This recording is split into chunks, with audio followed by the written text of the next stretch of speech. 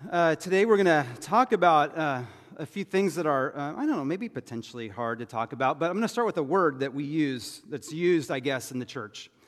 A word that's not very favorable, and it's used sometimes in religious contexts.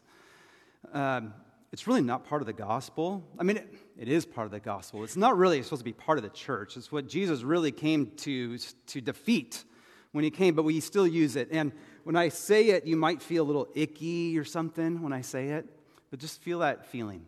The word is this. It's condemnation. Condemnation. How many of you guys love feeling condemnation? Probably none of us, right? We don't like it. We don't want to be condemned.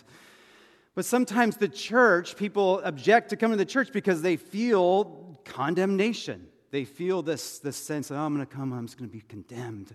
They're just going to condemn me. But Jesus didn't come for that purpose. And the churches, and that should not be a word that kind of defines our church or any church, really. There's another word, though, that kind of goes along the same lines, which will come out today, is self-righteousness. Being self-righteous. Another word we don't like. We don't like in our own lives. We don't like around us. But we see it from time to time. We see it in the church. Today we're looking at a beloved passage. One that you've probably heard, you've seen it, you've read it before, that speaks into these things. It speaks about condemnation. It talks about being self-righteous. And it talks really about grace and truth. Why Jesus came to confront the condemnation, to confront it with grace and truth. It's found in John chapter 8. It's known as the woman who was caught in adultery. Before I get to that, though, what's happening here? Just real quick summary. If you just flip back to the beginning of chapter 7, you read a little bit, you see this phrase in here that the Jews were trying to kill Jesus. Okay? The Jews are trying to kill Jesus. That's a pretty strong statement. And already here in the 7th chapter of John, there's already this desire for the Jewish leaders to be done with Jesus. Why did they want him gone? One, because he was not very nice to the religious leaders, to the Pharisees. He was making it very hard to be a Pharisee. Pharisees, up till this point, they were the ones who set the pace when it comes to religious things. When it comes to righteousness, they were setting the pace. But Jesus came and he kind of poked his finger at them, right? So many times. He made it hard to be a Pharisee. But the other reason is he made it very easy to be a sinner, right? To be a sinner. He was called a friend of sinners.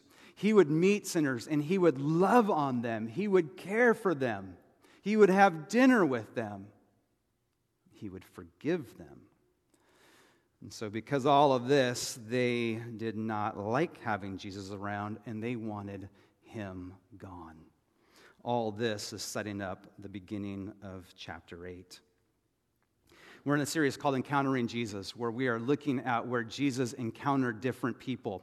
We're not looking so much at the teaching aspects, which are before and after this, but we're looking at just these personal encounters. When Jesus comes face to face with people and how he responds with them. Today you see him interacting with two sorts of people. The religious Pharisees, there's a number of them, and we'll interact with that. We see how he interacts with them and encounters them. But we'll also see how he interacts with this lady who is standing before him and before a crowd who's caught in the act of adultery, and how he responds to her. Now, before we get into the preaching aspect, I got to just do a little pause and take you back to school. All right, we're gonna talk a little bit about textual criticism. Right, I don't do this often, but it doesn't come up a lot. But every now and then it comes up. And if you look at your Bible, if you have a Bible and you look at this passage, if you look at the beginning of chapter 8, you might see a bracket from there to verse 11. There's little brackets. And what those brackets are, there's a little footnote probably in there in your Bible. And if you looked at it closely, it may say something like this, that this passage is not in the earliest manuscripts. Okay? This chapter, this story that we'll talk about is not in some of the earliest manuscripts. So here's the kind of going back to school. If you were in Bible school, if you're, have that as part of your history, you'll remember going back to your Bible classes, you probably talked about this. But real quick, I'm going to do this, and I'm going to take a semester of material and put it down in about 2 minutes, okay? Here's what it is. Textual criticism is a science of, knowing, what is in the Bible, right? Making sure that that's what it is. We don't have any of the original manuscripts.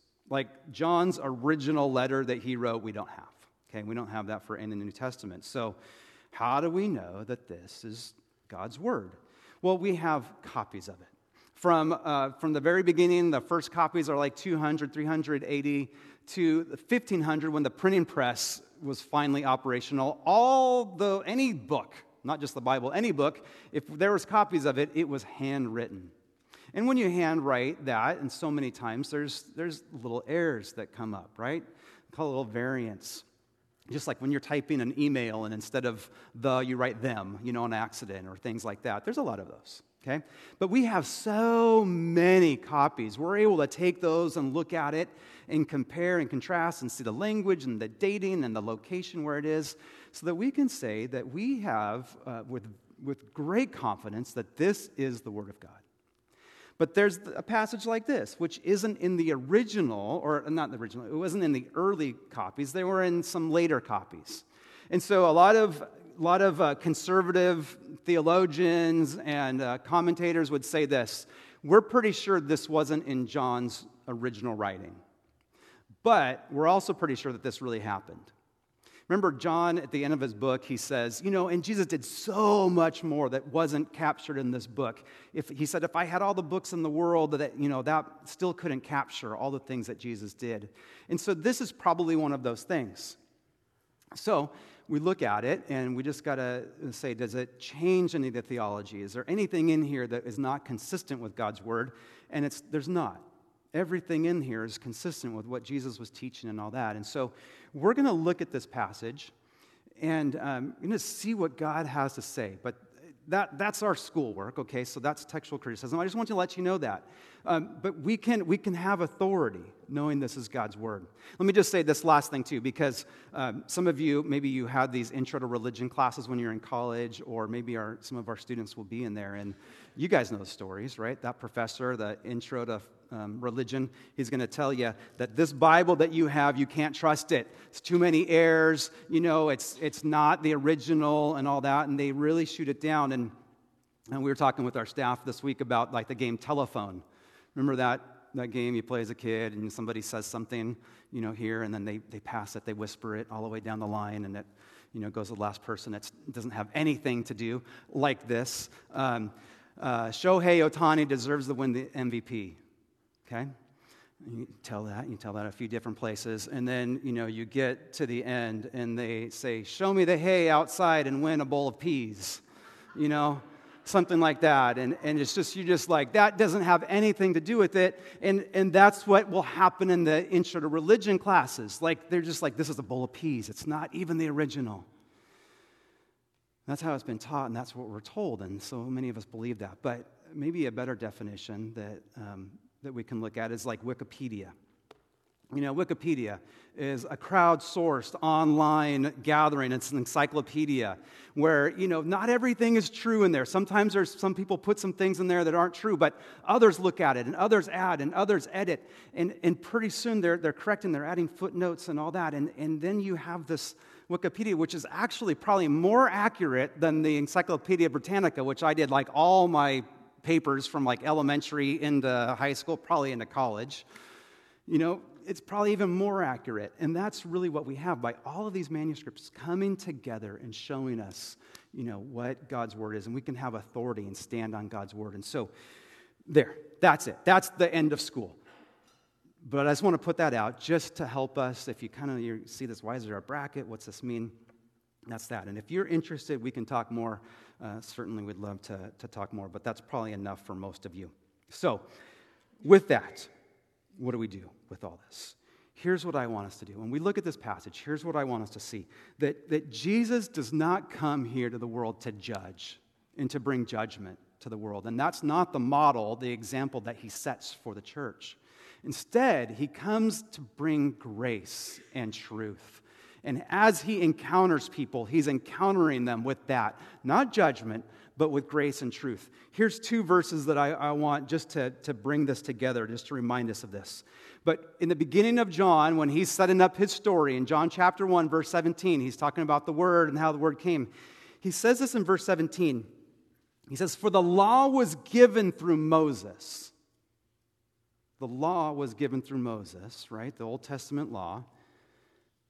Grace and truth came through Jesus Christ. So John wants us to know, right at the very beginning, that yes, Moses gave us the law, but Jesus is coming to bring grace and truth. He tells us about himself even a little bit later in John chapter 3, that famous verse, John 3:16, right? You guys have remembered it, you've heard it. "For God so loved the world that he gave his one and only Son, that whoever believes in him should not perish but have eternal life." And then what he says all out of love, but he says this, "For God did not send his Son into the world to condemn the world." There's that word again, condemn, but to save the world. To save the world through him. "For whoever believes in him is not condemned. But whoever does not believe stands condemned already because they have not believed in God's one and only Son." Why did Jesus come? Not to judge and condemn the world. Why? Because the world was already condemned. It already was judged. We were already guilty of denying God. We were guilty of making up our own gods and worshiping ourselves and many other things. He did not have to condemn the world. It already was condemned. Instead, he came to save the world. Instead, he came to take those who were condemned and offer them forgiveness, offer them love, offer them grace and truth. So that's why Jesus came. And if that's why he came, what should the church look like? Should the church be a place of condemnation and judgment? Or should it be a place of forgiveness and love and grace and truth? And that's what I want us to get to today. So that's what we'll see. And we're going to look at this, and we're just going to look at these two people, the Pharisees and the woman. And there's just 2 points today. That's it. One is judgment is easier than grace. But then we're going to look and see grace is more powerful than judgment. Okay, so let's look at those things. First, judgment is easier than grace. Judgment is it's very easy. There's rules to it. Why do we judge? Because you broke the rules. We know what the rules are, and you either abide by them or you break them, and then you're judged. And it's very easy. And that's what the Pharisees want to do. They're bringing the judgment, okay, to them. So the Pharisees, they're not first on the stage. They kind of enter in after verse 2. But here's the setup. Verse 2 is this. "At dawn, Jesus appeared again in the temple courts, where all the people were gathered around him, and he sat down to teach them." Okay, so here's what's happening. It's early morning. It's dawn. So early. People got up in the dark. They kind of made their way over to the temple. They're going to worship probably before they go to work, that kind of thing. And there is Jesus. He's already there. Hanging out at the temple, and he's teaching, and now the crowd appears and comes around him. And so that's what's happening. It's in the morning, kind of a morning Bible study, so to speak. But now it gets interesting. Okay, so now these Pharisees come in, and they bring a woman, and they place her before him. They kind of make her stand there. She doesn't want to. She kind of tries to get, out of the limelight, or get into the shadows, but they force her to stay in the middle. Here's what it says. "The teachers of the law and the Pharisees brought a woman caught in adultery. They made her stand before the group and said to Jesus, 'Teacher, this woman was caught in the act of adultery, and the law of Moses commands us to stone such women. Now, what do you say?'" They were using this question as a trap in order to have a basis for accusing him. But the spotlight is on Jesus. And I don't know about you, and in my mind, I always pictured this, just the one woman standing there, a dozen or so Pharisees kind of around, but that was it. But really, remember, this is a crowd. There's a crowd of people watching. What is Jesus going to do? How's he going to respond to this question? I mean, it says it twice in here that this woman is guilty. right? She has no alibi, right? It's not like, oh, you guys misunderstood, that's my husband or whatever. Like, no, she was guilty. But here's what's also interesting. She's alone. It's very hard in the very physical, real sense to commit adultery by yourself. Can't do it. It takes two, but he's not there. The guy's not there for whatever reason, and so I think that just kind of adds more credibility that this is just a manufactured trap, that these Pharisees are not so interested in really just getting to the purity in Jerusalem and seeing purity and righteousness flow. They want Jesus gone, right? But they have this question: should we stone her or not stone her? Should we, just to make sure y'all catching, like this is throwing rocks at her until she's dead, right? Should we do that or not? And here's the tricky spot. What does Jesus say? I mean, he's kind of in a quandary. Like, if he says, yes, stone her, she is guilty, then he is siding, with the Pharisees. He's no longer the friend of sinners. He's no longer there to offer forgiveness and grace to the sinner. He's saying, no, I'm coming here to judge. She's guilty. She needs to be judged. But the other problem is that they probably would have done it. If he would have said stone her, they probably would have taken her out. They would have killed her. It would have got the attention of the Roman authorities. The Roman authorities said, you can't do that. No Jewish person can kill. Only the Romans can. Who told you to do this? And they would have all pointed to Jesus. Jesus would have been arrested, probably killed himself, and that would have been done. So he obviously can't say that. I feel like I'm on The Princess Bride. He obviously can't say that. But on the other side, right, if he says, no, don't stone her, don't throw any rocks at her, well, now he's just broken with the law. He's a rabbi. He teaches this, right? So now he's kind of broken with the Judaism, the tradition and all that. And really what he's saying is like, they do this all the time in Rome. There's no law in Rome, against this. It happens all the time. Don't worry about it. And he would be light on sin, and he would be siding with Rome, and that would throw his credibility all off. People would stop listening to him. So he was stuck. But the law, it does demand this. I mean, Deuteronomy 22:22.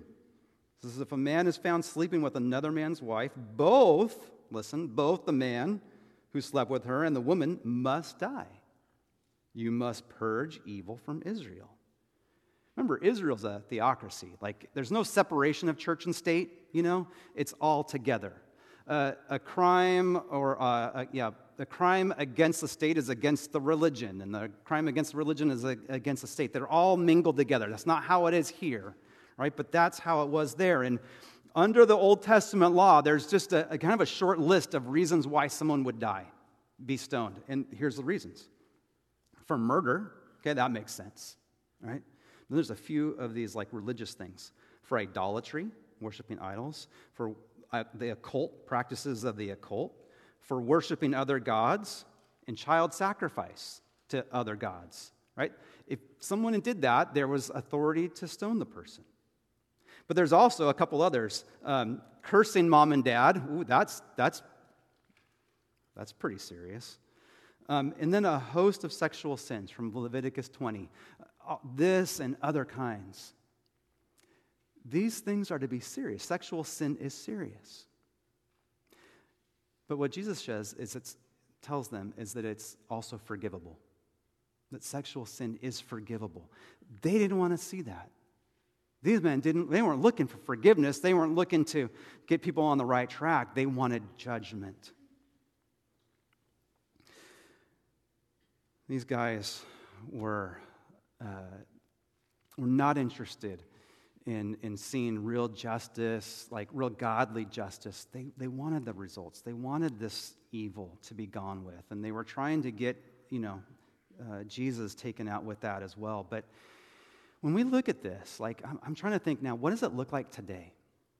Because we don't have Pharisees in our land, right? That's not a part of our culture. But what we do have is self-righteousness. We do have people that are self-righteous. Self-righteous can be defined different ways. The dictionary says confidence in one's own righteousness, especially when smugly moralistic and intolerant of opinions and behaviors of others. Those are strong words, all right? Smugly moralistic and intolerant in the opinions and behaviors of others. But when in the Bible, it talks about this and a little bit more like legalism. It's the idea that we can somehow generate within ourselves this righteousness that will be acceptable to God. Right? That either just by my own righteousness that I will be right with God, okay? Or this idea of now that, I have been saved, I've been forgiven, but now I'm trying really hard to get that extra credit, to get the, God to pat me on the back, so to speak, because I'm really that good. I mean, that's where we see self-righteousness come out. And here's the thing. This is why it's hard. And here's what I'd say. All of us have this within us. All of us have moments where we are self-righteous. Okay? It's not just one person or whatever, but we all do. And here's why this is difficult. Here's why it's hard. Because when you're saved, when you come to Christ, your discipleship leader or the person that brought you to Christ or whatever, they're going to say this. Okay, now you get to grow in your relationship. And here's how you grow. Okay? What do they say? Read the Bible. All right, let's pray. Spend some time praying, right? Give to the church, find a church, connect, serve, give, those kinds of things. There's all kinds of other things that we keep doing. And in the, and it is right. I mean, those are the things. That's how we learn about God. That's how we abide with Christ, right? Seeing God's word and knowing who he is, spending time in prayer, just talking with him, abiding with him. I mean, those things are all right. But here's what happens.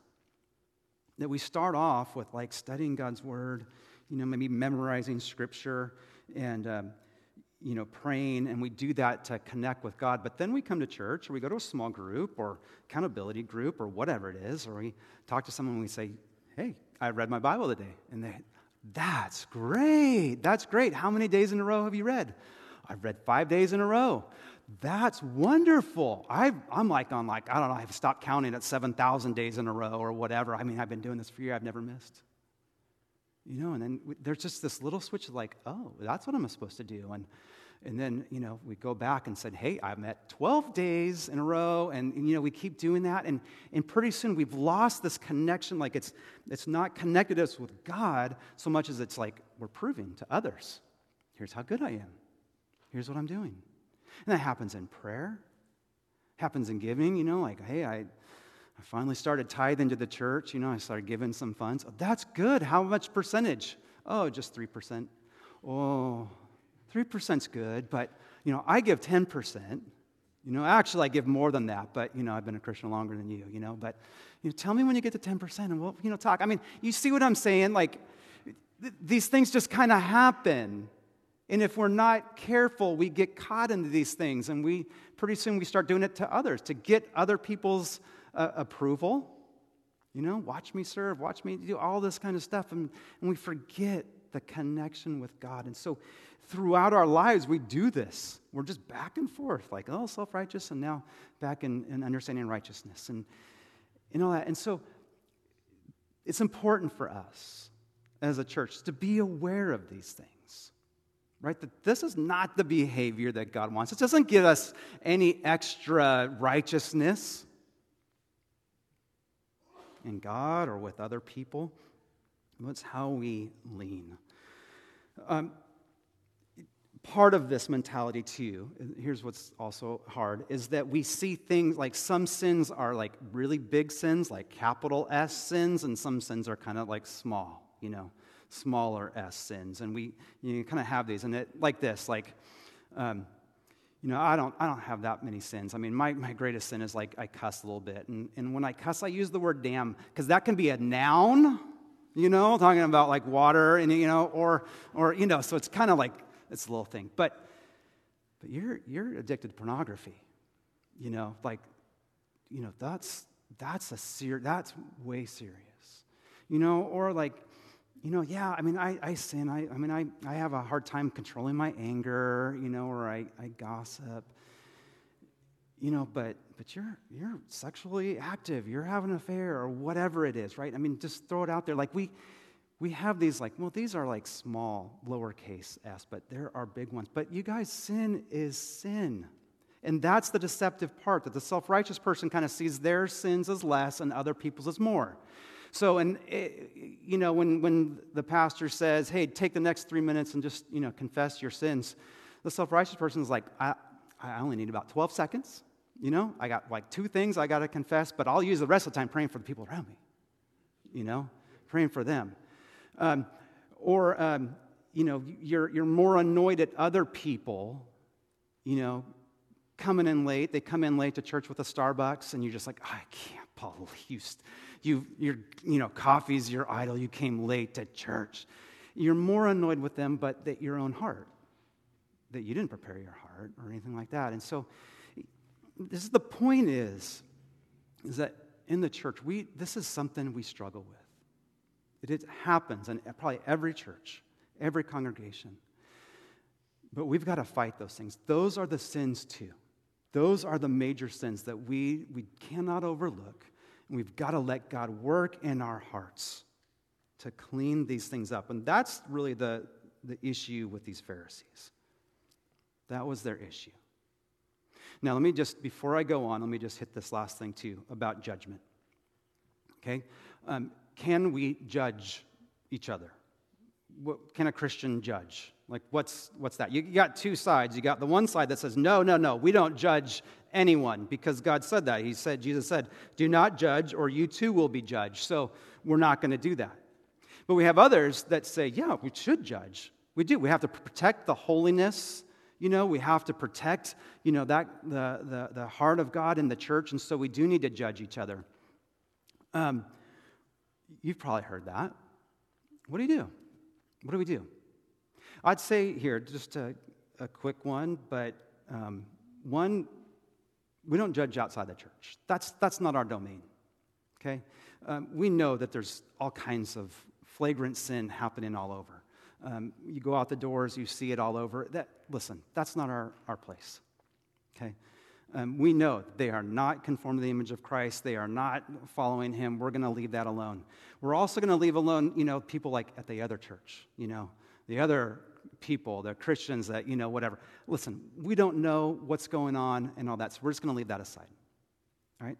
But what about here in our church? Well, Jesus does mention this in Matthew chapter 7, in that verse. He says, do not judge, or you too will be judged. But then he says this.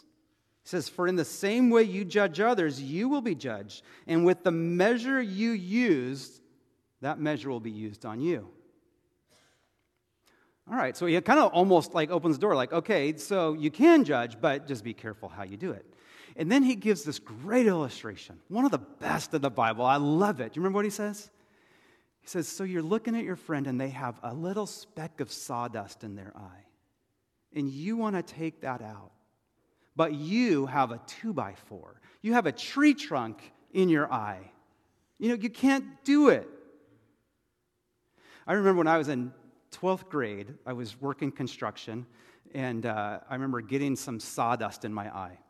And it hurt. I was like way back there, And we tried all the stuff, and I couldn't get it out. And so one of our friends at the church was an optometrist, and we called him, and he went to his office late and opened it up and took it in there, and I sat in the chair, and I let him take out that sawdust, and it felt so good. But you know what he didn't have? He wasn't like wearing a 2x4 like sunglasses. He didn't have this tree trunk in there, or else I would have said, get that out of here. You're not touching my eye with that. You can't see. I wouldn't let him do that. But we do this kind of thing all the time. But here's what Jesus says. Like, before you go trying to get that little small piece of sawdust out of someone's eye, let them help you. Just say, listen, I have this like 2x4. I have a plank. I have a tree in my eye. I need you to help me. Can you get this thing out? And that person helps, and they help, and they get it out. And, oh, that feels so much better. I can finally see. And then, like, hey, can I help you? I noticed there's a little speck. Oh, yes, please, that's been bothering me. This is mutually helping each other. I wouldn't call that judging. I would spur each other on, helping each other.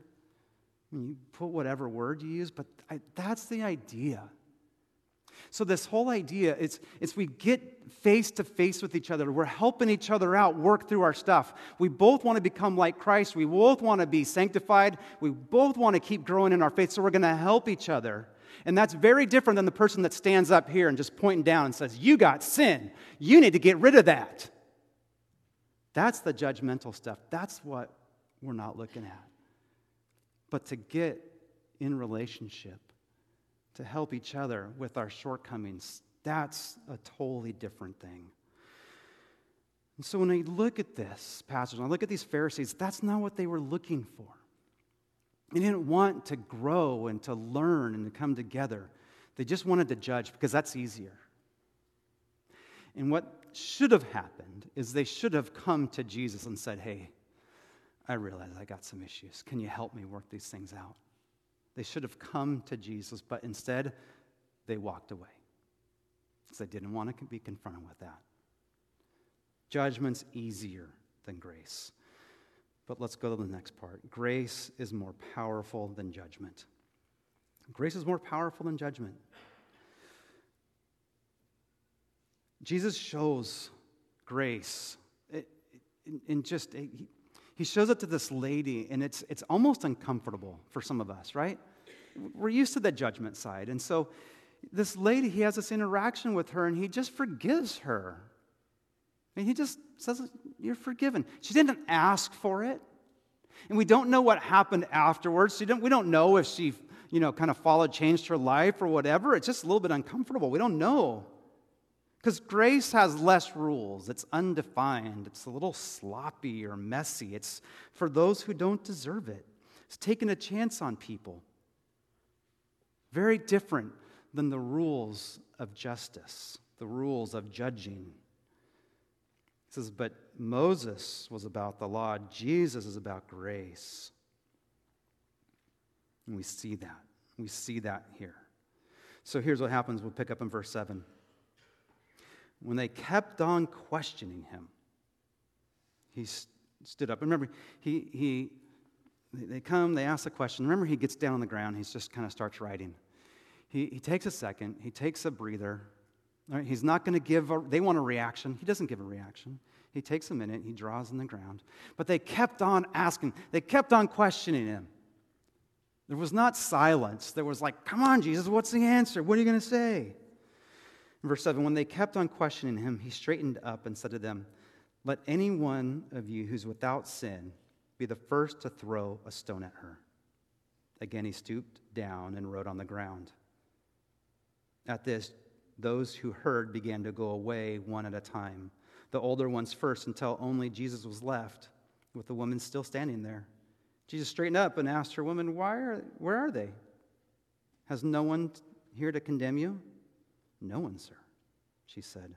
Then neither do I condemn you. Jesus declared, now go and leave your life of sin.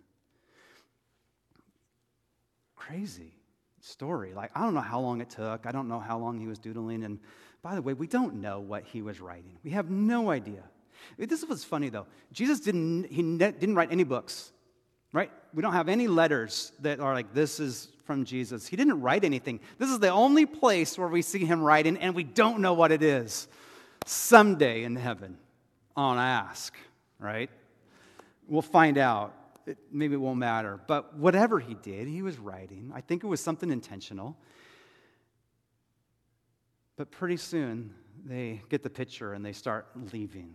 They walk away until only this lady, and remember, the crowd that's there watching, they're on pins and needles like, what's going to happen here? But he says, where are they? Where are they? Is there anyone here to condemn you? And she said, no, they're all gone. Which wasn't true. Because Jesus was still there. And Jesus could have condemned her. Remember what he said? The one who is without sin can throw the first stone. Jesus was without sin. He was there. He could have thrown the stone. He could have said, hey, let me stop you right there. Actually, I'm here, and I have the authority to throw the stone at you. And he could have said, hey, I've come here to judge the world, and we're going to start with you. We're gonna set an example here, so come out, outside of the end of the city, and we're going to throw stones at you. We're going to kill you, because I've come to judge the world. But that's not what he came for, right? That's what John told us. I didn't come to condemn the world. I didn't come to judge the world. I came to save the world. And I'm saving it with what? Grace and truth. And that's what he shows her. He says, well, I don't condemn you either. That's grace. He offers grace. Like I said, she didn't ask for it. She didn't say, hey, can I get some grace here? He gave it. He gave it freely. But there was something that was condemned, and that was a sin, right? Because he says, he gave grace, and then he gave the truth, right? He says, now I want you to leave that life of sin, and don't go back. Leave that, and go on your way. I mean, in many ways, Jesus was the one who was having the stones thrown at him. He was the one condemned because he took the sin. He took it on himself, and he was condemned to death on the cross so that we could go free. But here's the order of that, and this is really important. When John talks about the order, he always says grace and truth. And that's what we see. I don't condemn you. Now go and leave the sin. Follow a righteous life. If he came with truth and grace, and maybe we think that's not a big deal, but it would have looked different. He would have said, is there anyone here to condemn you? She would say, no. And he would say, here's what's going to happen. You got to leave that life of sin. Leave it. Promise me. Are you going to leave that life of sin? And if she said, yes, okay, then I don't condemn you either. I'm not going to condemn you either. That's truth and then grace, which is good. That's a good thing. But it's not what he gives. He gives grace and then truth. I'm going to give you grace. I don't condemn you either. But the way you're living is not consistent with what I'm asking. See, we talked about self-righteousness, but what righteousness is, there's no one righteous, no one but God. But how do we become righteous? We confess our sins. We said, I'm condemned, whatever word you want to use, right? Father, please take my sins. And he takes those sins, nails them to the cross. He gives us Christ's righteousness, so now we're righteous. We are 100% righteous. On day one, you're 100% righteous. God has loved you. He's cared for you. He's saved you. Everything is done. But now we walk in the footsteps of Christ.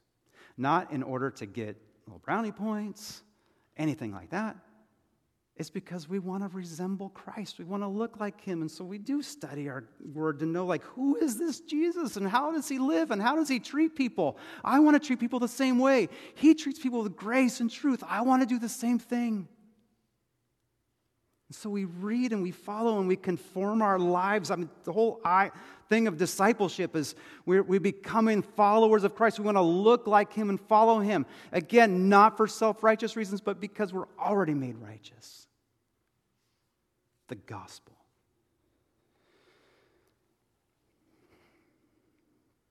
This world is full of condemnation. And we love condemning people. But the church is not to be that way. And followers of Christ are not to be that way. The world is already condemned. The world is going to know that. We know that. We know how to judge and be judgy and all that kind of stuff. Friends, in the church, particularly here, Ambassador Church, all of us here, may we seek to follow Jesus. May we live out the righteous lifestyle that Christ has saved you. He's loved you. May we get to know him. May we love him and sit with him. May we reflect him. Moses came with the law. Jesus came with grace and truth. Let us practice that out.